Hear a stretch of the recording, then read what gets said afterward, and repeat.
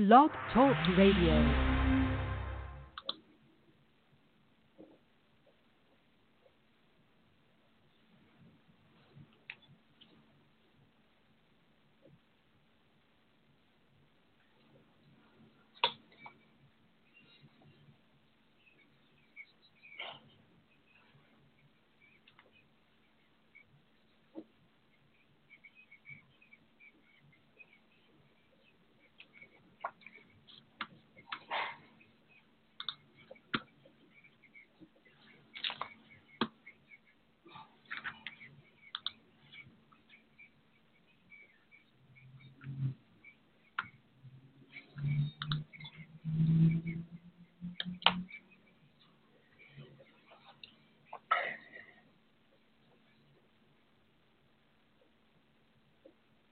Hello and welcome to It's About Us, the virtual town hall meeting right here with Black Politics Today.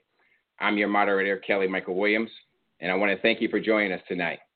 I know that you will enjoy our panelists as they share their insight and wisdom to empower you and Black America to realize it's time for a Black reset. Each week on my podcast, I pause and I thank my Lord and Savior just for blessing me to have the opportunity to host this show. What I do is what's at stake. But because of what we have tonight, I wanted to come about and ask that we also take a moment to share with what the Jacob Blake. So some of the things that we did with Jacob Blake, I want to also take a moment and pause and pray for him as well, or show a moment of silence for him and give some recognition to the fact that this young brother got shot in the back 7 times. And then the other 2 gentlemen who were murdered by this kid, 17-year-old, who's carrying around an AR-15 that he's not allowed or legally able to carry. I think the names were Anthony Huber and Joseph Rosenbaum. I want to also take a moment to acknowledge those deaths as well, because they were out there walking with other folks that were looking to help and support Black Lives Matter, and they're out there walking and helping and support the injustices that many African Americans experience each and every week at the hands of police officers. It's something that we should not have to deal with. It's something that we shouldn't have to continuously have impact our lives each and every week. And it's something that certainly, until we get a handle on the systemic racism in this country, we're going to have to continue to do it again. And lastly, I want to celebrate the 57th anniversary of the March on Washington that took place this past Friday. I had the pleasure of being there with my daughter, who ironically came to me and said, "Dad, I feel compelled to be present. I need to be there. I want to go. Can I go with you? And can I meet you there?" And that just made me feel proud because of all the things that I've been doing. I've always tried to involve my children in it, my son and my daughter. But to have her come to me as opposed to me saying, "Hey, come and go with me," it was exciting for me to have her there. It was exciting for me to see her reaction and response and how she felt compelled to now take on the charge of making sure that every life, every African-American life is validated, it mattered, and something that she wanted to do. So I wanted to also acknowledge that. And then let me thank my staff and crew for aiding in the production of this town hall meeting, keeping me straight, or at least trying to, as many times as I go off and go to the left at times when I'm dealing with ignorance from those folks at 1600. I want to thank them and appreciate them, as well as my guests tonight, because each and every one of them took time out of their schedule to come in and be with us tonight. And I just want to say thank you to them and ask them to, continue to support Black Politics Today. Ask them to continue to be the powerful voices that they are in their respective fields and what they're doing. Because when you look at the sanctioned murders of unarmed Black men and women across this country, Black America is still going to grapple with the economic inequalities, the job losses, the business closures, and the large disparities of COVID-19 deaths that we're experiencing right now. And in spite of all of that, as we typically do, Black America continues to rise, and we continue to coalesce around our communities, which is something that we're going to have to make sure we do come this November 3rd and 2020, because we have to stay focused, and we have to focus in the many areas that we're dealing with. We're struggling in our communities, including arguably most importantly in our economic opportunity and stability. because I believe that the Black economy that we saw rise in the 90s, fall in the early 2000s, and come back under Barack Obama is now in jeopardy and has been in jeopardy, because now we're looking at unemployment rates at 16.8%. You know, at one point, our unemployment rate was down to 5% under the previous administration. Now we're looking at 16.8%. That's the highest since the Great Depression. And half of our Black businesses are now on the brinks of closing. And then 25% of the deaths for COVID are African Americans. And so we can no longer be on this path. We cannot stay on this path, Black America. We have to move. And that's why I've said it's time for the Black reset. So tonight, we're going to be discussing the economic impact of Black America in 2020. We're going to look to November and see exactly how this election can impact, or the consequences of this election will impact us if we do not participate, if we do not fully engage ourselves in the economic, the voting, the social, the economic, and the political areas of our society, and make sure that we're participating economically and especially politically. Joining me tonight, I have a wonderful panel, 5 wonderful, exciting people that I'm excited to have to me. First, I have Jerry Green. Jerry is a native of Washington, D.C. She has an accomplished career as a civic engagement professional. She's held positions within the national organizations and served in the leadership position of both local and federal government, formerly serving as senior advisor for civic engagement at the Office of the Director for the U.S. Census Bureau, where she engaged in civil rights organizations and diverse national leaders on critical issues relating to the census. She's currently the consultant to the National Urban League, serving as its 2020 Census Senior Advisor. In this role, she spearheads the National Urban League's 2020 Census Make Black Count initiative to educate the public about the 2020 census. In addition, Jerry directs the activities of the National Urban League's 2020 Census Black Roundtable, comprising of leading thinkers and organizers in the Black community, working collaboratively towards an accurate and fair 2020 census count. Next, I have Kevin Kimball. He's the founder and CEO of Financial Services Innovative Coalition. Kevin has a 25-year career, or he is a 25-year veteran of Capitol Hill, and has held positions as Chief of Staff for a senior member of Congress, a chief lobbyist of one of the nation's largest financial services firms. As the current D.C. Bureau Chief for the national chapter of the Southern Christian Leadership Conference, Kevin has unparalleled access to minority communities and civic leaders around the country. He is routinely called upon to advise members of Congress on policy and legislative issues, and has been asked to speak to state and local governments, as well as testify in committee hearings. Kevin has initiated and administered studies and programs related to solving the problems experienced by those who are poorly served by the financial services industry, us. He acts as the board chair for the Financial Services Innovative Council American Innovation and Opportunity Fund, an organization dedicated to resolving issues of financial services inequities and whose programs encourages social and economic inclusion. And next, we have our national speaker. She'll be joining us later. She's a national speaker. She's a professional moderator and facilitator. She's the principal owner of Truth Speaks Consulting. She is LaTosha Brown. She is also the co-founder of the Black Voters Matter Fund and the BVM Capacity Building Institute. LaTosha is adamant about ensuring that all human beings have access to quality education, safety, security, peace, love, and happiness, striving daily to hear the voices of women in leadership amplified and supported. She is also working to eliminate human suffering through her vision of the Southern Black Girls and Women's Consortium, affectionately known as the Black Renaissance Woman. Her national and global efforts have been known to organize, inspire, and catapult people into action, enabling her to receive numerous awards. Most recently in 2018, she received the Jubilee and Liberty Bell Awards, as well as the 2010 White House Champion for Change Award.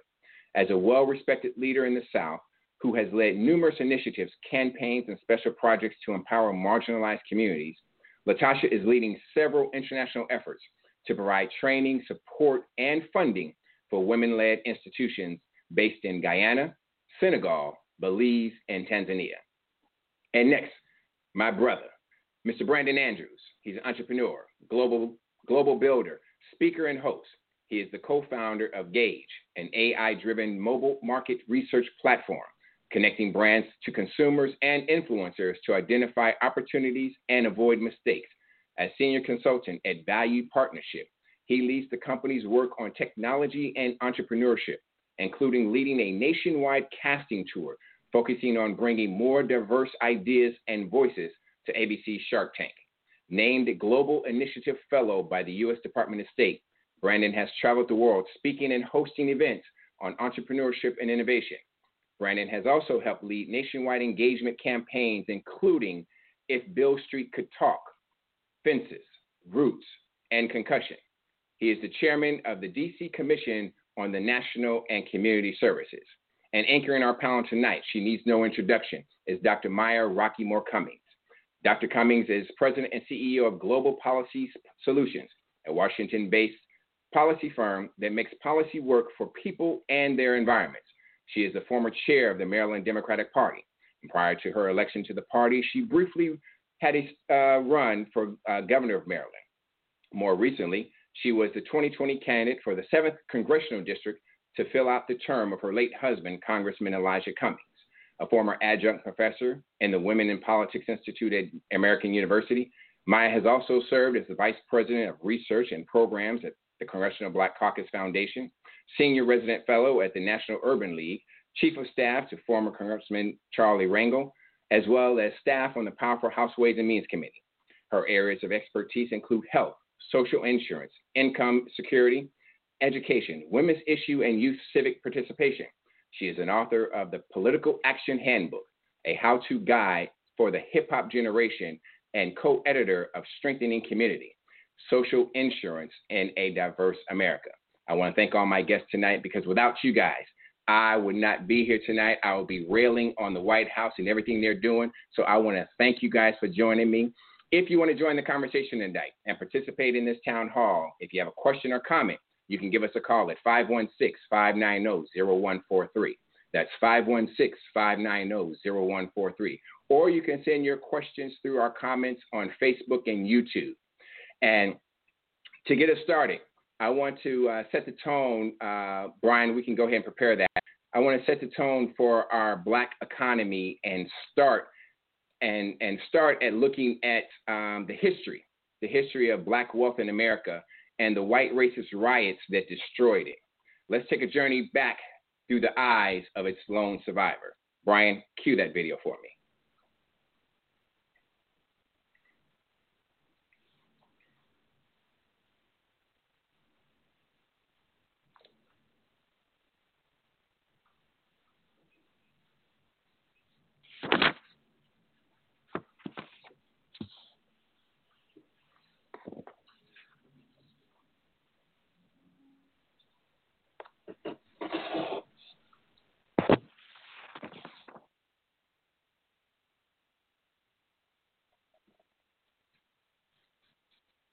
So, Brandon, let me start with you because I'm sure the young lady there, I failed to remember her name right now, someone that you may have met in your time there in Tulsa when you were working with Black Wall Street. But let me ask you this. Let me start with you because a number of slaves received their 40 acres and set up stakes in Tulsa where they built what is known to what we now know to be Black Wall Street.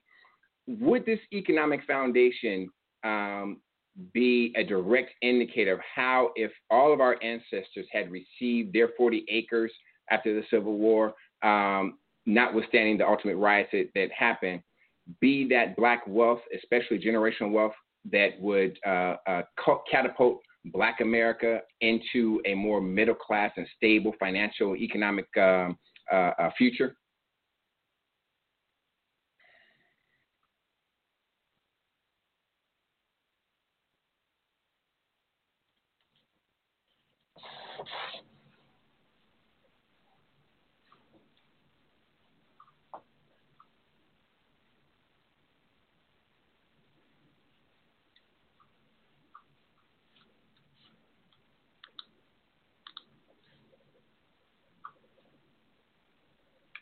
And with that, because I agree with you wholeheartedly. I think had we gotten what we deserved, what we were promised, what was told to us that we were going to get, certainly our communities would be better off, and certainly our businesses and things of that nature. Because the idea that you mentioned of us being able to build a community and have the wherewithal to do so, you had at that time white folks coming to the black bank to borrow money and doing stuff. And here we are, we're trying to go to the white banks to borrow money and can never get it. Talk to us about the disparities of the economic availability for us to actually do that. I mean, under PPP and beyond. I mean, even before PPP, we were still having problems doing that. And could we identify it as a direct result of what happened with Black Wall Street with Tulsa? Because it carried that systemic racism that encircled us has carried on. Can we link it to that, or do we have to look somewhere else?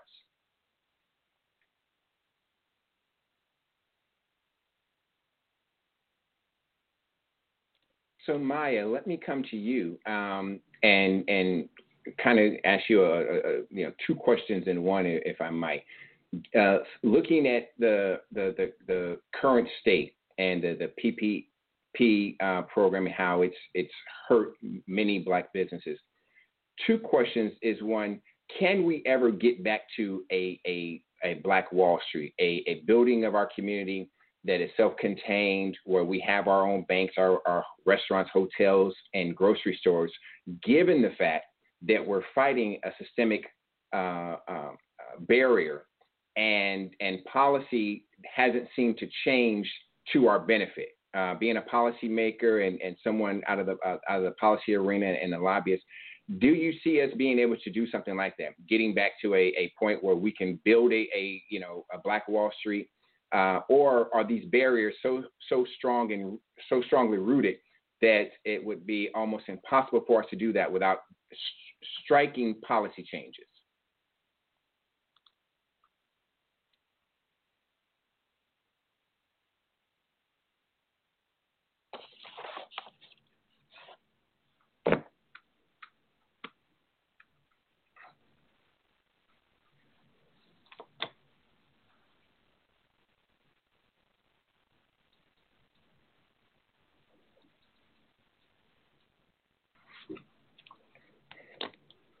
Yes. Yes.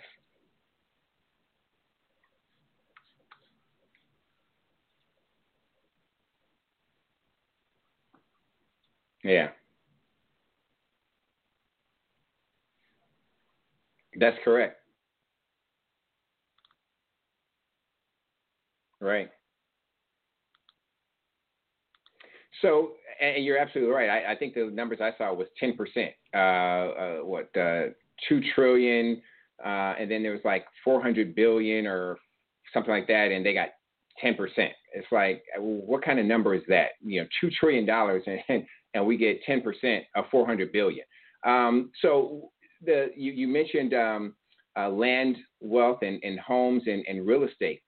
So the truth of the matter, or correct me, the idea that us African Americans not being able to have land, not being able to get that land, not being able to build houses, not being able to have that property has tremendously affected our ability, or affected us in a lot of ways, to be able to build that wealth and generational wealth. Would you agree with that, or what would you say? And how do those policies impact that?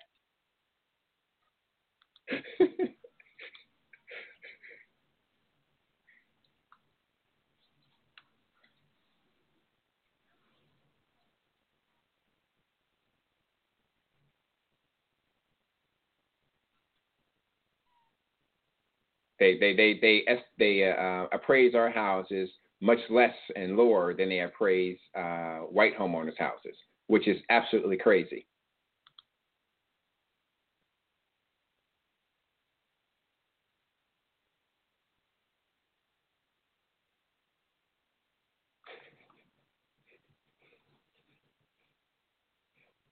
Thank you, absolutely, Kevin. Let me give you, because you're working in this area, because I was going to come to you, Jerry, but I want to stay on this track because when I come to you, I want you to hit me with the census and how it's impacting us as well.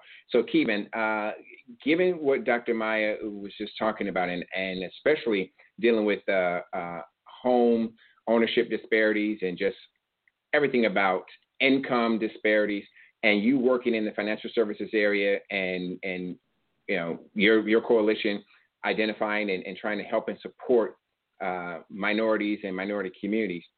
Talk to us about this new initiative and the initiatives that you're working with that are going to, or possibly, open up financial avenues for us to be able to get into, so that we can kind of reduce this gap and this inequality that we're seeing in us being able to get loans, get businesses started, and even have financial security.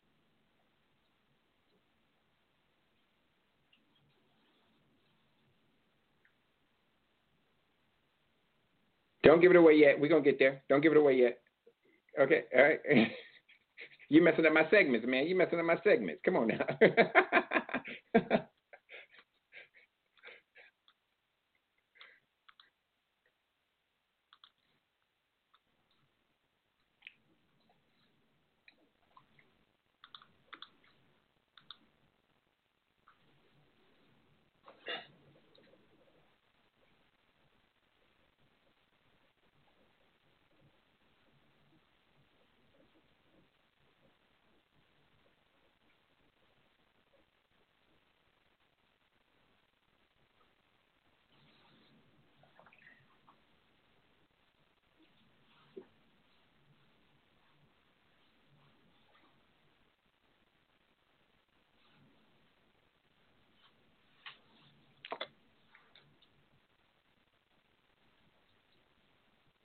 That's the key. So, I'm just throwing the questions out there, and I'm looking for you guys just to educate us and help us out.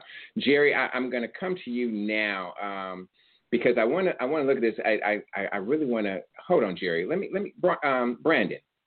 Kevin said something that just caught me as to why we might have, well, not necessarily why we might, but I believe it's why we have it. Jobs and equity and pay to being able to take us from one area to the next. And I'm getting ahead of myself because I know I was going to get into this later.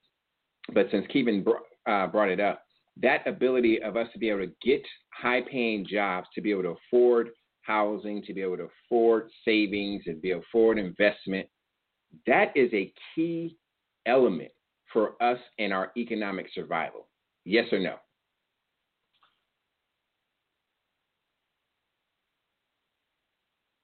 50, that right. Hold it. You're getting ahead of me. You like Kevin, man. You guys getting ahead of me. Just hold up here. Hold on. Go ahead, Maya. Go ahead.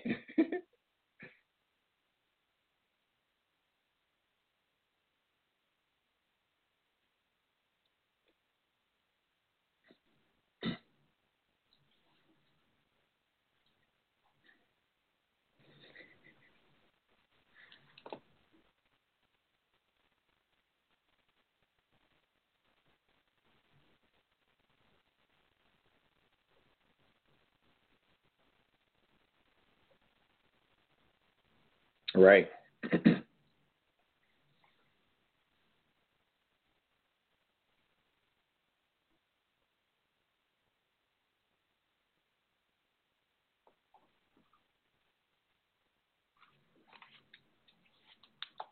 All right. So let me go ahead and transition because I want to get some other numbers in here that I think are going to be pertinent to how we continue our discussion. If you want to join the conversation, give us a call at 516-590-0143. That's 516-590-0143. Or you can certainly hit us up on Facebook and or on YouTube and give us a comment or question, and we'll certainly put that out there and ask our panelists that. Jerry, I'm coming to you. I want Brian to cue up the video we have, and just go ahead and start it, and I'll stop talking once you have it up.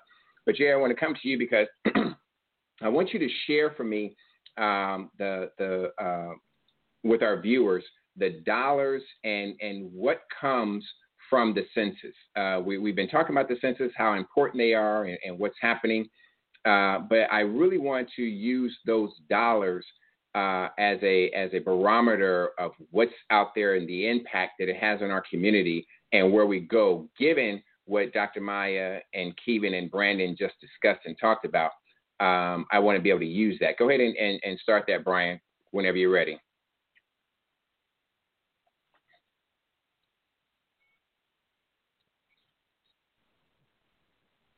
And while he's queuing that up, and just play it out over me, Brian.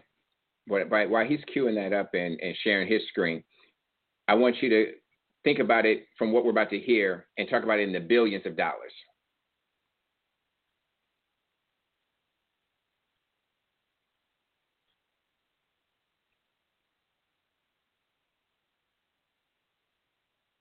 So, Jerry, talk to us and share with us the categories, the various categories that are impacted by the census and the amount of money we're talking about, and share with the viewers and listeners the viability or the impact of those dollars on our community.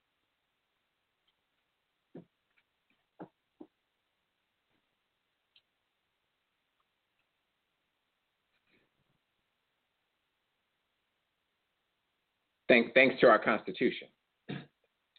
Mm-hmm.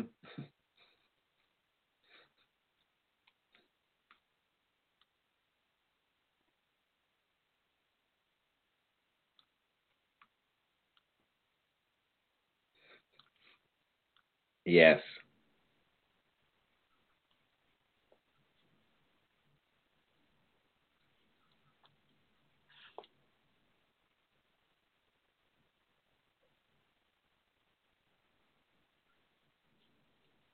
You mentioned $1.5 trillion per year in these various areas. When you look at that allocation of money, like 44 billion and 30 billion, 60 billion for the various states, how impactful is the loss of that money to our community, and how does it affect, or how does it relate to why our communities stay stagnant and not move in a positive direction, or in a area where things look better? So rather than us having our hoods and our ghettos and things of that nature, how impactful is this money to our community when we respond, and how impactful is it when we don't respond or have other outside influences preventing us from responding?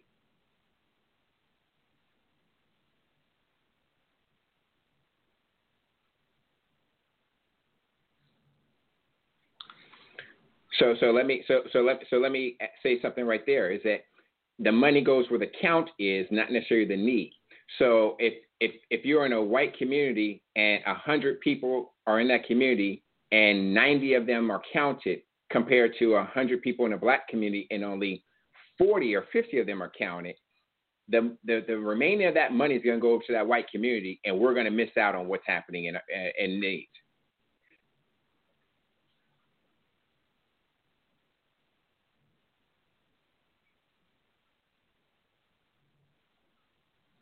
Yes. Right.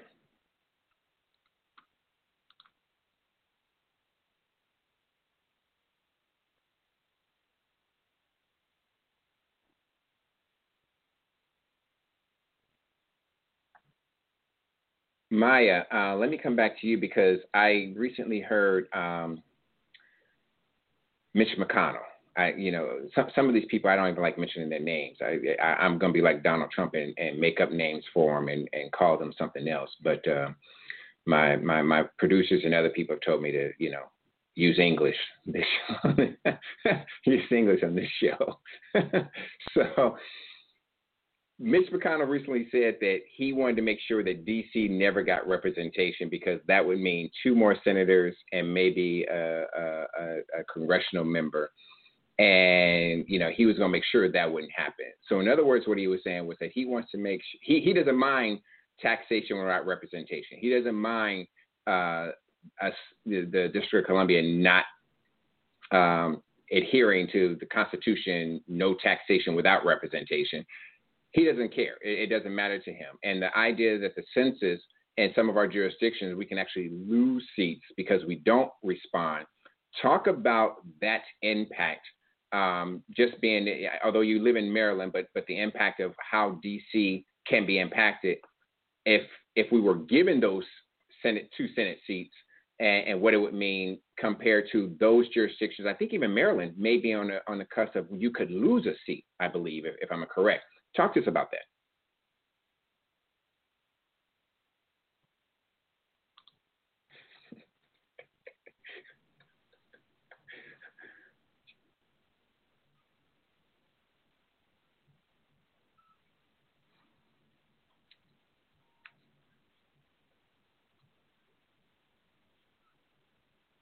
Oh, absolutely. Absolutely.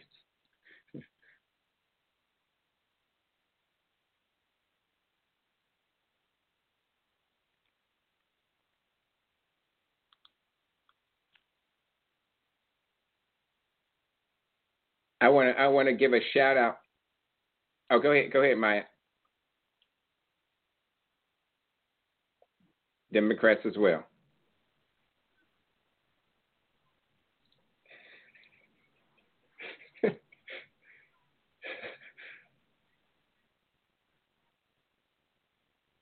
That's true. Right. Yes. Right. Right. I want to give a shout out to Janine Abrams McLean, and she posted on Facebook the Prison Gerrymandering Project, the prisoners of the census. So, Jerry, our girl Janine is out there letting people on Facebook know what's going on so that we can make sure that people understand. How can we, and I asked this question because Janine was on our first broadcast on August 3rd, and Dr. Sharon Kyle was talking about that. She did an article for us in Black Politics Today magazine on the prison gerrymandering. Is there a way? Because in the Constitution it says that we should be counted, and then I know various states say that prisoners should be counted in their home district, but somehow, some way, it has changed where now they're counted in their prison, in the prison areas. So, is there a way for us to get that back where prisoners would be counted in their home districts, or can family members just include them because that's their permanent residence on their census? Right, exactly. Exactly.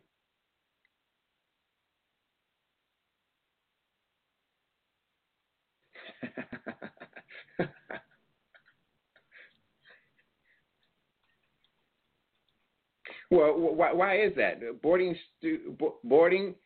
kids student or boarding students? Exactly, exactly, exactly. So let's do this. Let's get Latasha in because she can help advocate for that, along with Kevin and Maya, as well as you, Jerry. But let's get Latasha in. Latasha, welcome back. I want to thank you again for joining us. I'm excited to have you. You missed out on some good stuff, girl. You missed out on some good stuff. But Maya and Jerry was on the road. Kevin came up with some stuff. I had to slow him down, and Brandon was out to give away the basket. I was like, Brandon, hold up. We're going to get there in a minute. Hold up. So let me talk to you because I'm excited to have you, co-founder of Black Voters Matter. What Jerry was just talking about, the residential status, because, we want to make sure that everybody votes. We want to make sure that Black folks vote in masses when we can. I know they're doing everything they can to stop us. But I'm going to give you two questions at the same time. One is the impact of us not voting. What does that do to us economically in our areas?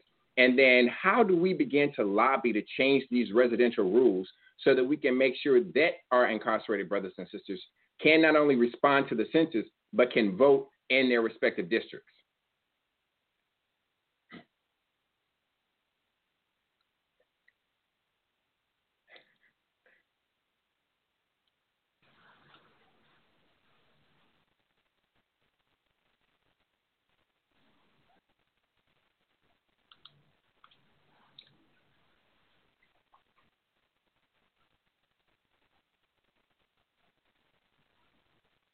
Gone.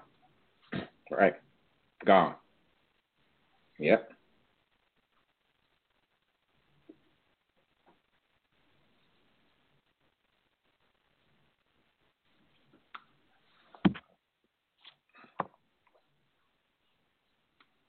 That's right. That's right.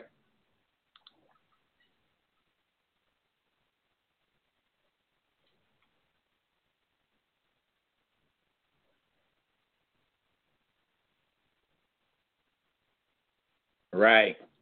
Right.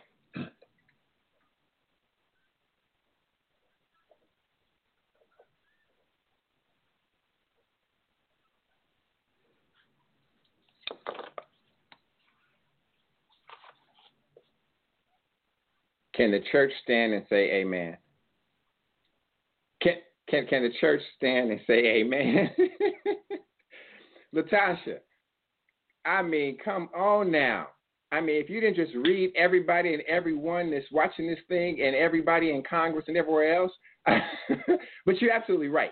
You're absolutely right. I hate when I hear this whole thing, but it's true. You know, Republicans fall in line and Democrats fall in love because we always talking about, well, I don't like this candidate and I don't like that candidate. And you're absolutely right. I mean, it is about power. And we have to recognize and understand it's about power. But because we don't, and because we're always looking at participation, it's crazy. And that's why so many black folks will sit at home at times, or they say, well, the lesser of two evils and things of that nature. So, I mean, I think you've identified it and said it, but I don't know that it's out there in the atmosphere, if you understand what I'm saying, where we understand that it's about power and why we need to vote all the way up and down the ballot from the city council to the school board to the dog catcher to the state and everything else, because especially in this year, because we're looking at reapportionment, we're looking at redistricting, we're looking at all these things and the census and how that impacts it all, plus the money coming in. Help, read them again and say it again in some form or fashion to help us understand and help the people understand how they need to now translate this and send it out to the community. Right. Right.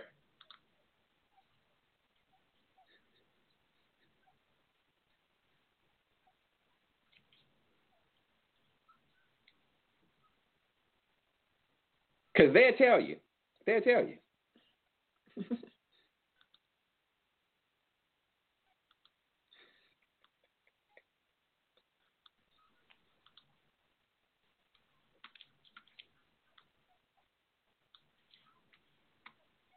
Mm-hmm.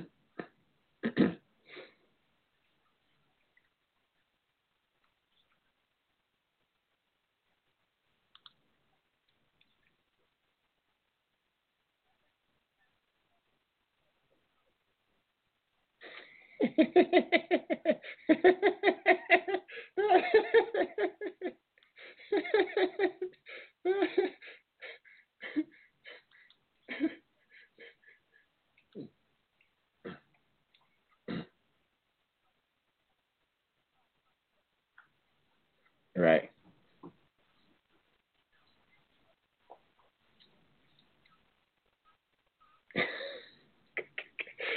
End the show. It's done. It's a wrap. Okay. I don't even know if I want to do Opportunity Zone. I don't even know if I want to talk about that. It's like, forget it. You know, shut it down. Just shut it down. But I mean, Brandon, step in here, man, because I mean, the so hit me with the perspective of how we can get young people in understanding that, because right now you have young people as on our side of the aisle, they're moving and they're saying, okay, well, we want to be so far left to the progressive side, and you guys and your support, your party, you guys are trying to stay moderate, go to the right side. Talk to me about, just because you that brother for me that's just pure, you all bones about being black. And so talk to me about how using what Latasha talked about, that we use that collectively so that Black folks, regardless of what party they're in, understand the ramifications and what they need to do to collectively build up our community as opposed to our party.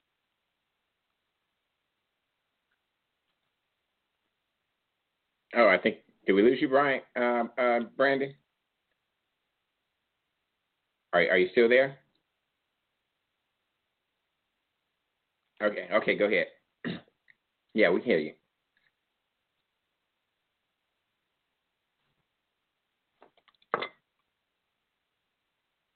Uh-oh. Go ahead, Maya. No, you're breaking up, Brandon. No.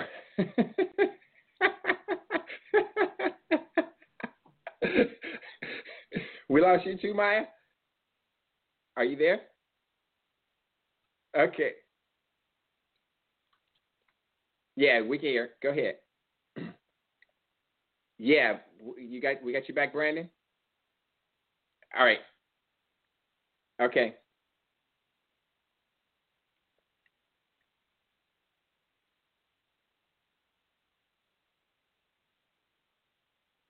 Go ahead, Maya. Yeah.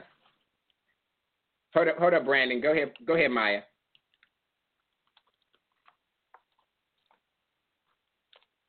Okay, go ahead, Maya.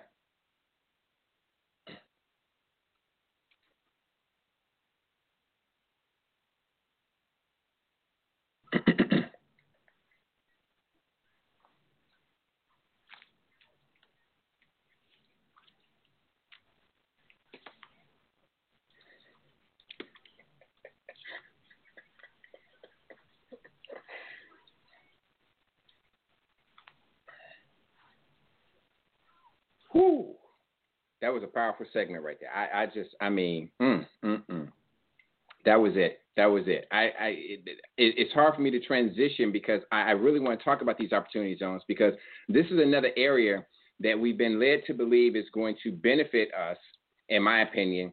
But I don't know that it's really going to benefit us in the same manner it's going to be able to benefit rich, white, capital gains investing folks. And I want to come to you, Kevin. I want to show this video. Of how it explains enterprise zones and what it says. And then I want to come to you and of course, Jerry and Brandon and Maya to discuss that and how we as Black folks realize not only just our voting power, but our economic power. So our video is stuck right now. So I'm going to go ahead and we'll get to the video once we get it up. But let me talk to you, Kevin. The opportunity zones. These have been designated already by mayors and governors across the country and using the census tracts and things like that. Okay, we're going to get it up here now. Go ahead, play that video for me. Go ahead and open up your mic. You now, Kevin, and talk about these opportunity zones and just one little thing is that when you see that video, you saw the two women of color. They weren't benefiting from that opportunity zones. Okay, the one uncolored person in there, he was the one benefiting from it. Then they made a interracial couple and brought her along with him, right? I mean, and that's pretty much how it's going to work out because they're talking about capital gains. And then two of the things that I know, and you can correct me where I'm wrong, is one, for a development opportunity or for a development project, you need $100 million of investment there, and then to be like an individual investor, I think you need like 200 or 250,000 to be there, and you have to be accredited. So here you go, Brandon. You have to be accredited as an accredited investor, and then you have to be able to get into a fund, and you have to be able to create a fund. So briefly, because we're probably going to go over, but briefly, talk to me about these opportunity zones. They're designated by the mayors and governors, and what they're supposed to do and how they're, quote unquote, supposed to help minorities and minority businesses and all this other stuff. And then I'm going to have a counter question to you because I want to push back on your answer. I don't even know what your answer is going to be, but I'm pushing back on it already anyway. All right? Go ahead.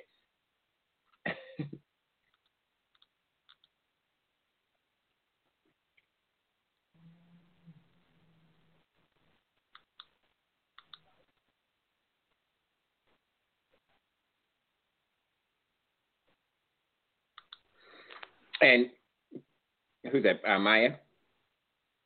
Go ahead. Go ahead. Go ahead. Go ahead. Yeah, empowerment zones.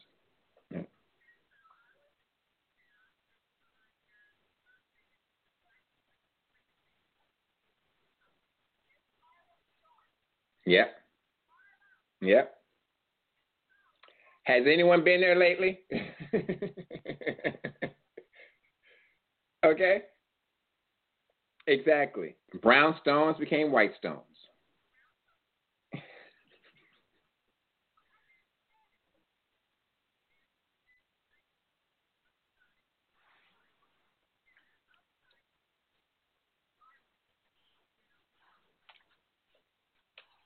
Investment. Right. Yeah.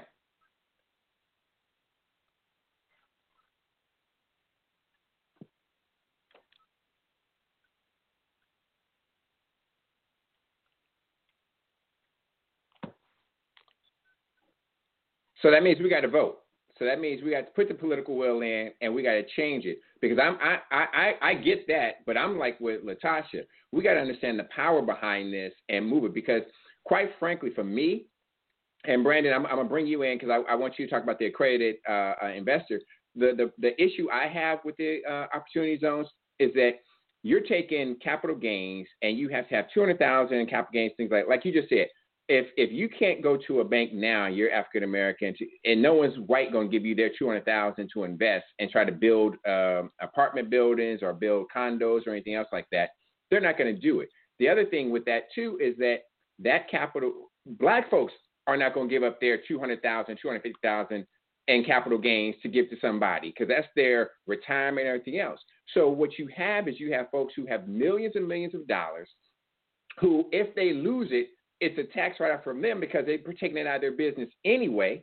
And so it's an investment where they know that they're going to put it in where they want to go. It reminds me of Orrin Hatch's college fund bill that he went and did back in the late 90s where you can invest, what was it? I think it was $2,400 per child, per parent, and you can invest for your first cousin. But you didn't have to tell them when you took the money out that you was using it for college. That was when the 527s first started. I remember reading that bill, and I'm like, are you kidding me?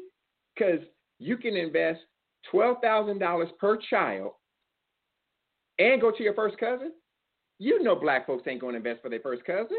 Come on now, right? That was just an ability for them to be able to say, yeah, let's take this money and do what we want to do with it. It's another tax shelter, another loophole that this is doing. So, Brandon, hit me up with the accredited investors because that's also a barrier for black folks because we have to become accredited to even invest in some of these projects.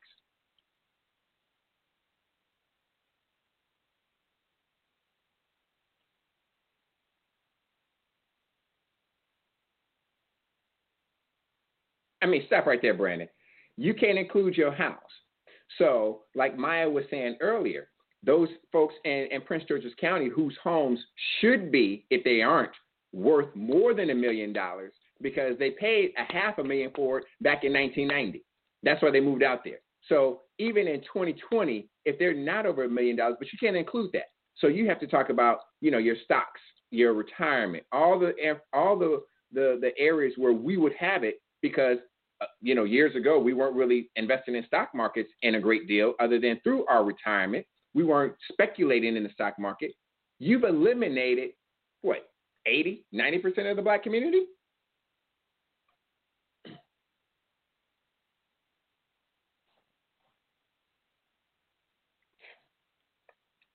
Oh, there you go. You there?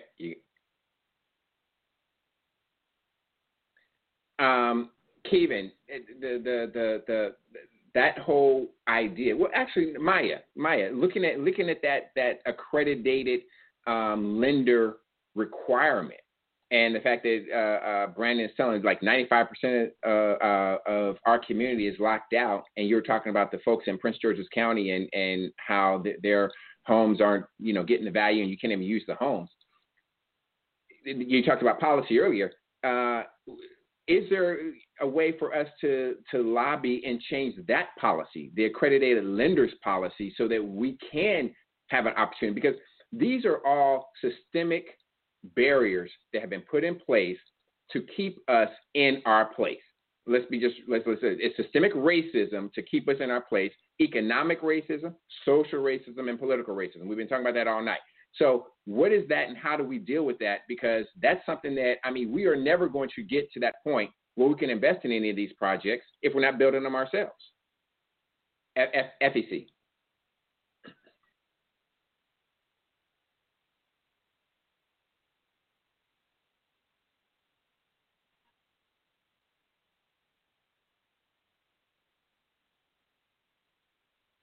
So basically, we need to lobby. We need to have a lobbying apparatus for Black folks so that we can lobby Congress, state legislators, city councils in a massive way. We don't have that. We don't have a LGBTQ. We don't have a NOW. We don't have a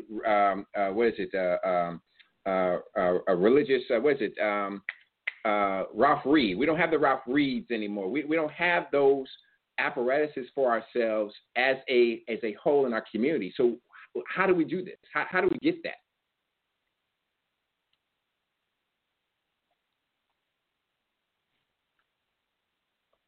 Right. What is CRA? Let's people know. Let people know that. Okay. Yeah, you gotta let my listeners know what's going on. Quit using all them acronyms, man.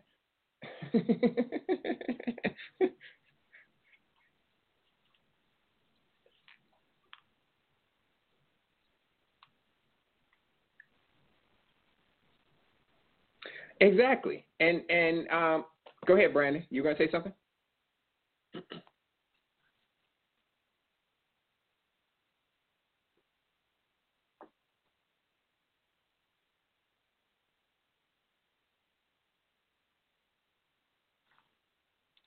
So, Jerry, I want to come back to you on that on this if you're there and you hear me, because thinking about all this and then thinking about the impact of what this census is going to mean to us, it is vitally critical that we participate and make sure that we respond and get everybody in that household, Pookie, Ray Ray, and the dog, if we can, and put them on that list. Because, I mean, when we get to representation and when we get to reapportionment and we look at all of those dollars that are coming into our community, I mean, we can continue to lose our shirt for the next 10 years and complain, or we can get out there and do something and recognize, as Latasha said, the power of what we're doing. And I think we need to change and make people understand that participation in the census is power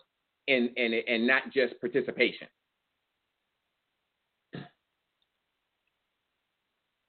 Right.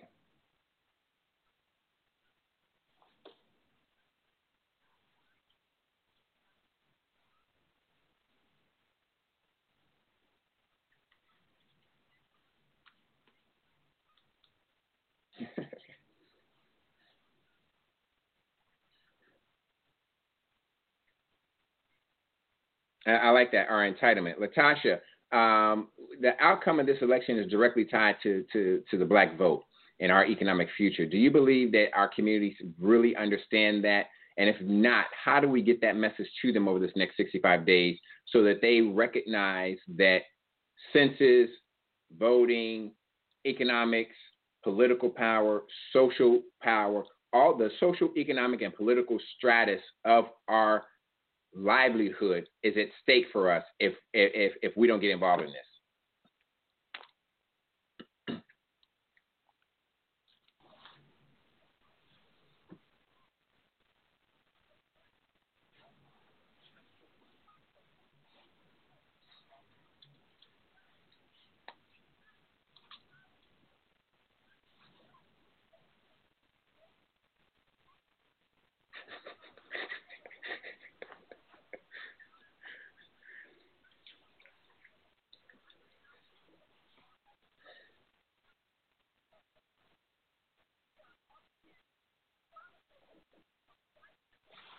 Yes.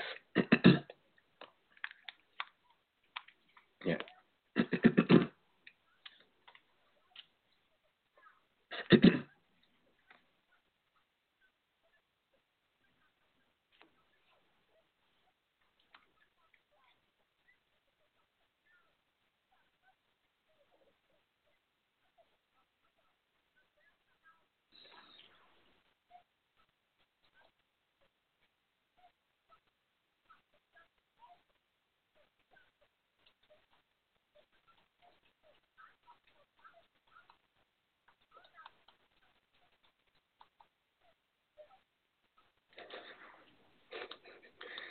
I mean, really, really, Maya, the realization, like you said, and like Latasha said, this is not a drill, right? This is like the fire thing that you hear in the hotels. Like this, no, this is real. What? Right, exactly. No.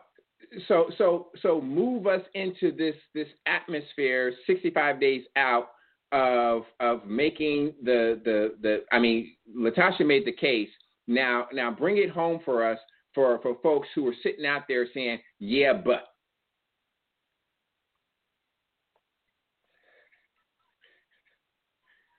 Oh, you mean to tell me we can't get Kanye in there? We you know.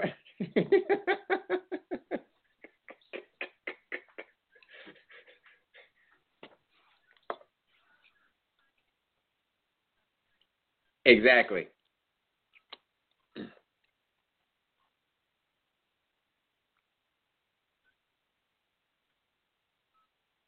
Right. Right.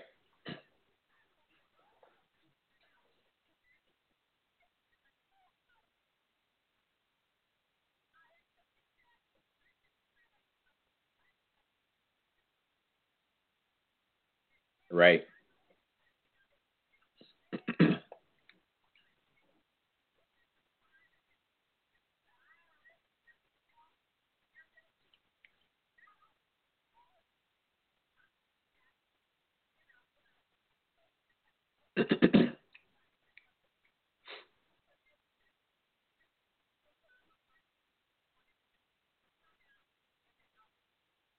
I need to wrap up, but Brandon, let me come to you, and then I'm going to do my round robin real quick. Um, the Senate is doing that right now, just what Maya said. The Senate, they're not saying anything. They're letting them do what they want to do. The Republican Party, basically, on both sides, are just allowing Trump to do whatever the hell he wants to do, any way he wants to do it, and they're not saying a damn thing. How does that happen when the Republican Party has always been this constitutional barrier they carry it in their breast pocket, talking about Constitution? What has happened that has allowed them just to, basically put their tails between their legs and sit there and be lapdogs? Can you hear me? Oh, okay.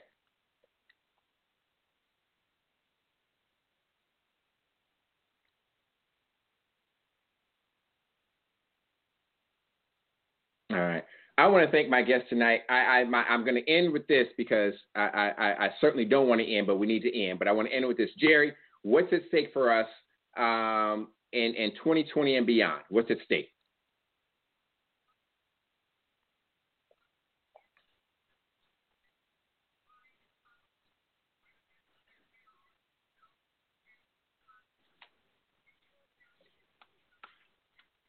Thank you for joining us. What's at stake for us, my brother?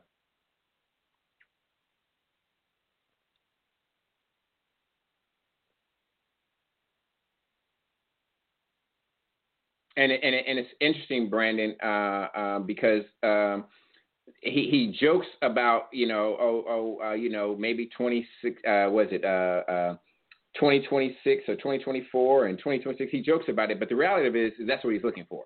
What's at stake for us, my brother, Brandon? He's still frozen. Are you available? Unmute yourself, Brandon.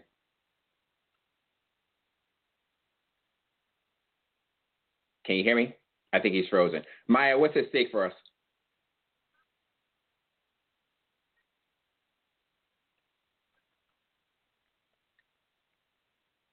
He would. He would. Brandon, are you available? You with us back? You back with us now? Brandon. Latasha, take us home, my girl. What's at stake for us?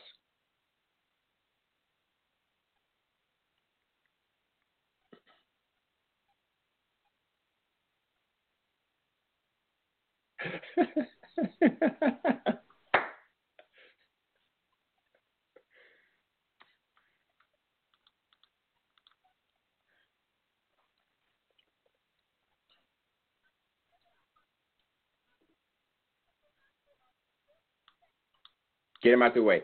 Kevin, share with us how people can get in contact with you as well.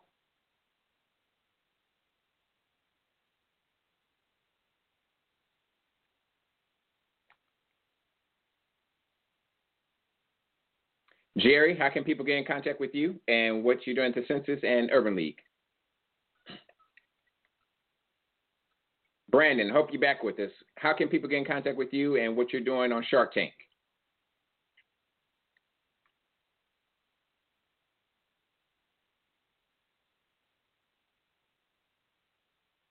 Brandon, you're killing me, man. You're killing me. With all the best information you're trying to give us, you freeze up on me, man. Try it one more time. Go ahead, one more time. Oh man, Brandon. Okay, Maya, give us your information and what you got going on.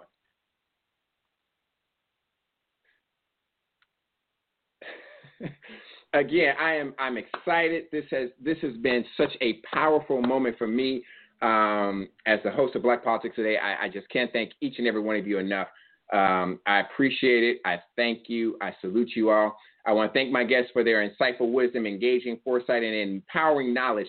I hope that you, the viewers, have been enlightened to the degree that you will get your butts up, get your asses out, and understand that it's power, and it's about the power of this democracy, about the power of our social, our economic, and our political future, about the power of our livelihood, about the power of possibility, and recognizing if you don't understand or know what fascism is, look it up, read it, and recognize it. It's Russia. It's Turkey. It's, all those foreign countries where they call them strong men, autocrats, and everything else. It's the autocracy of understanding that this man is trying to take over our nation and run it the way he wants to run it and do what he wants to do. And people in Congress on the Republican side are letting him do it. And unfortunately, some of the Democrats aren't fighting hard enough to make sure he doesn't do it. So you have to ask yourself, what's at stake for you? What's at stake for me and my family when you determine that answer, if you haven't gotten the answer already tonight, because I'm telling you, Latasha told you what the answer was. Maya told you what the answer was. Jerry told you. Brandon told you. And Kevin told you what the answer is. Black America, it's time for a black reset. I don't know where I got that from. I don't know how it came to me.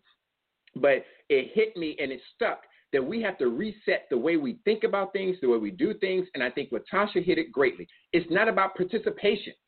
It's not about a decision that you can say, I want to or I don't want to. It's an absolute.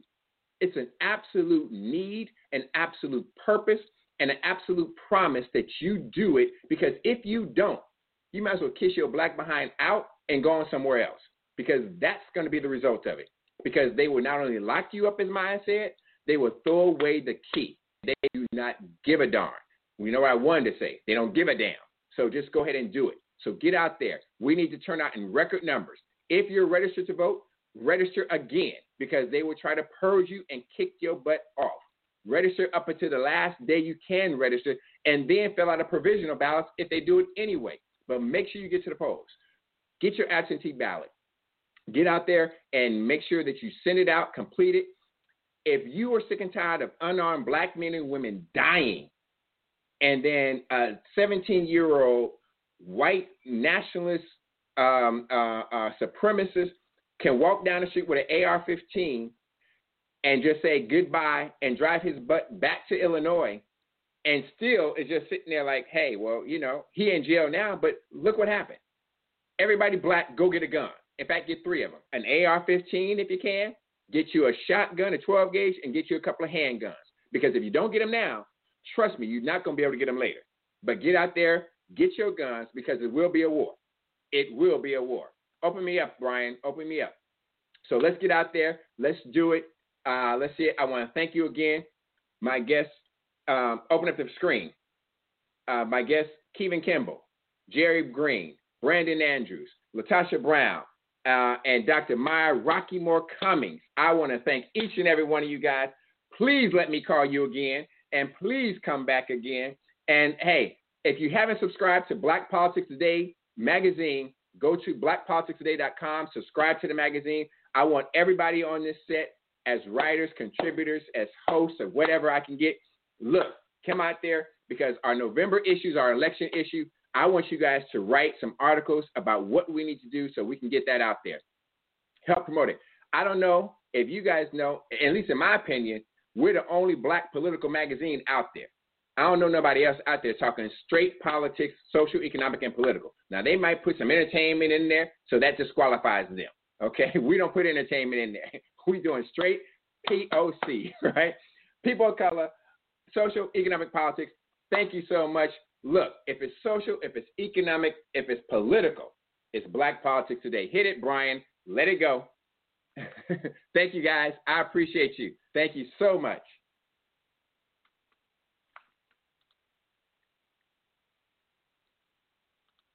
You got it, Brian? Thank you for listening to Black Politics Today.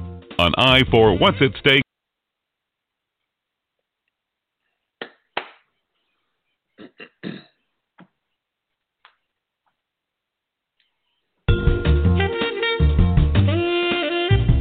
Thank you.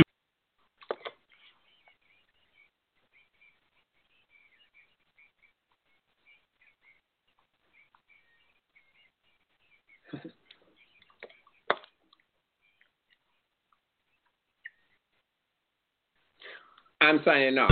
Thank you very much. Appreciate it. Thank you for listening to Black Politics Today. An eye for what's at stake in global politics. With your host, Kelly Michael Williams. Join us live each Monday from 7 to 8 p.m. Until next time, follow us on Twitter, like us on Facebook, and download us on iTunes at Black Politics Today. Hold on 1 second. Sounds great. We'll send it over to you, because it'll be on Facebook, it'll be on my page, and you'll be able to get it from there. So we'll send it over to you. Thank you. I appreciate you. I was so excited to have you on the show. Thank you so much. That's all right, girl. You brought it. You brought it. Okay? All right. All right. Take care. See you soon. Bye-bye.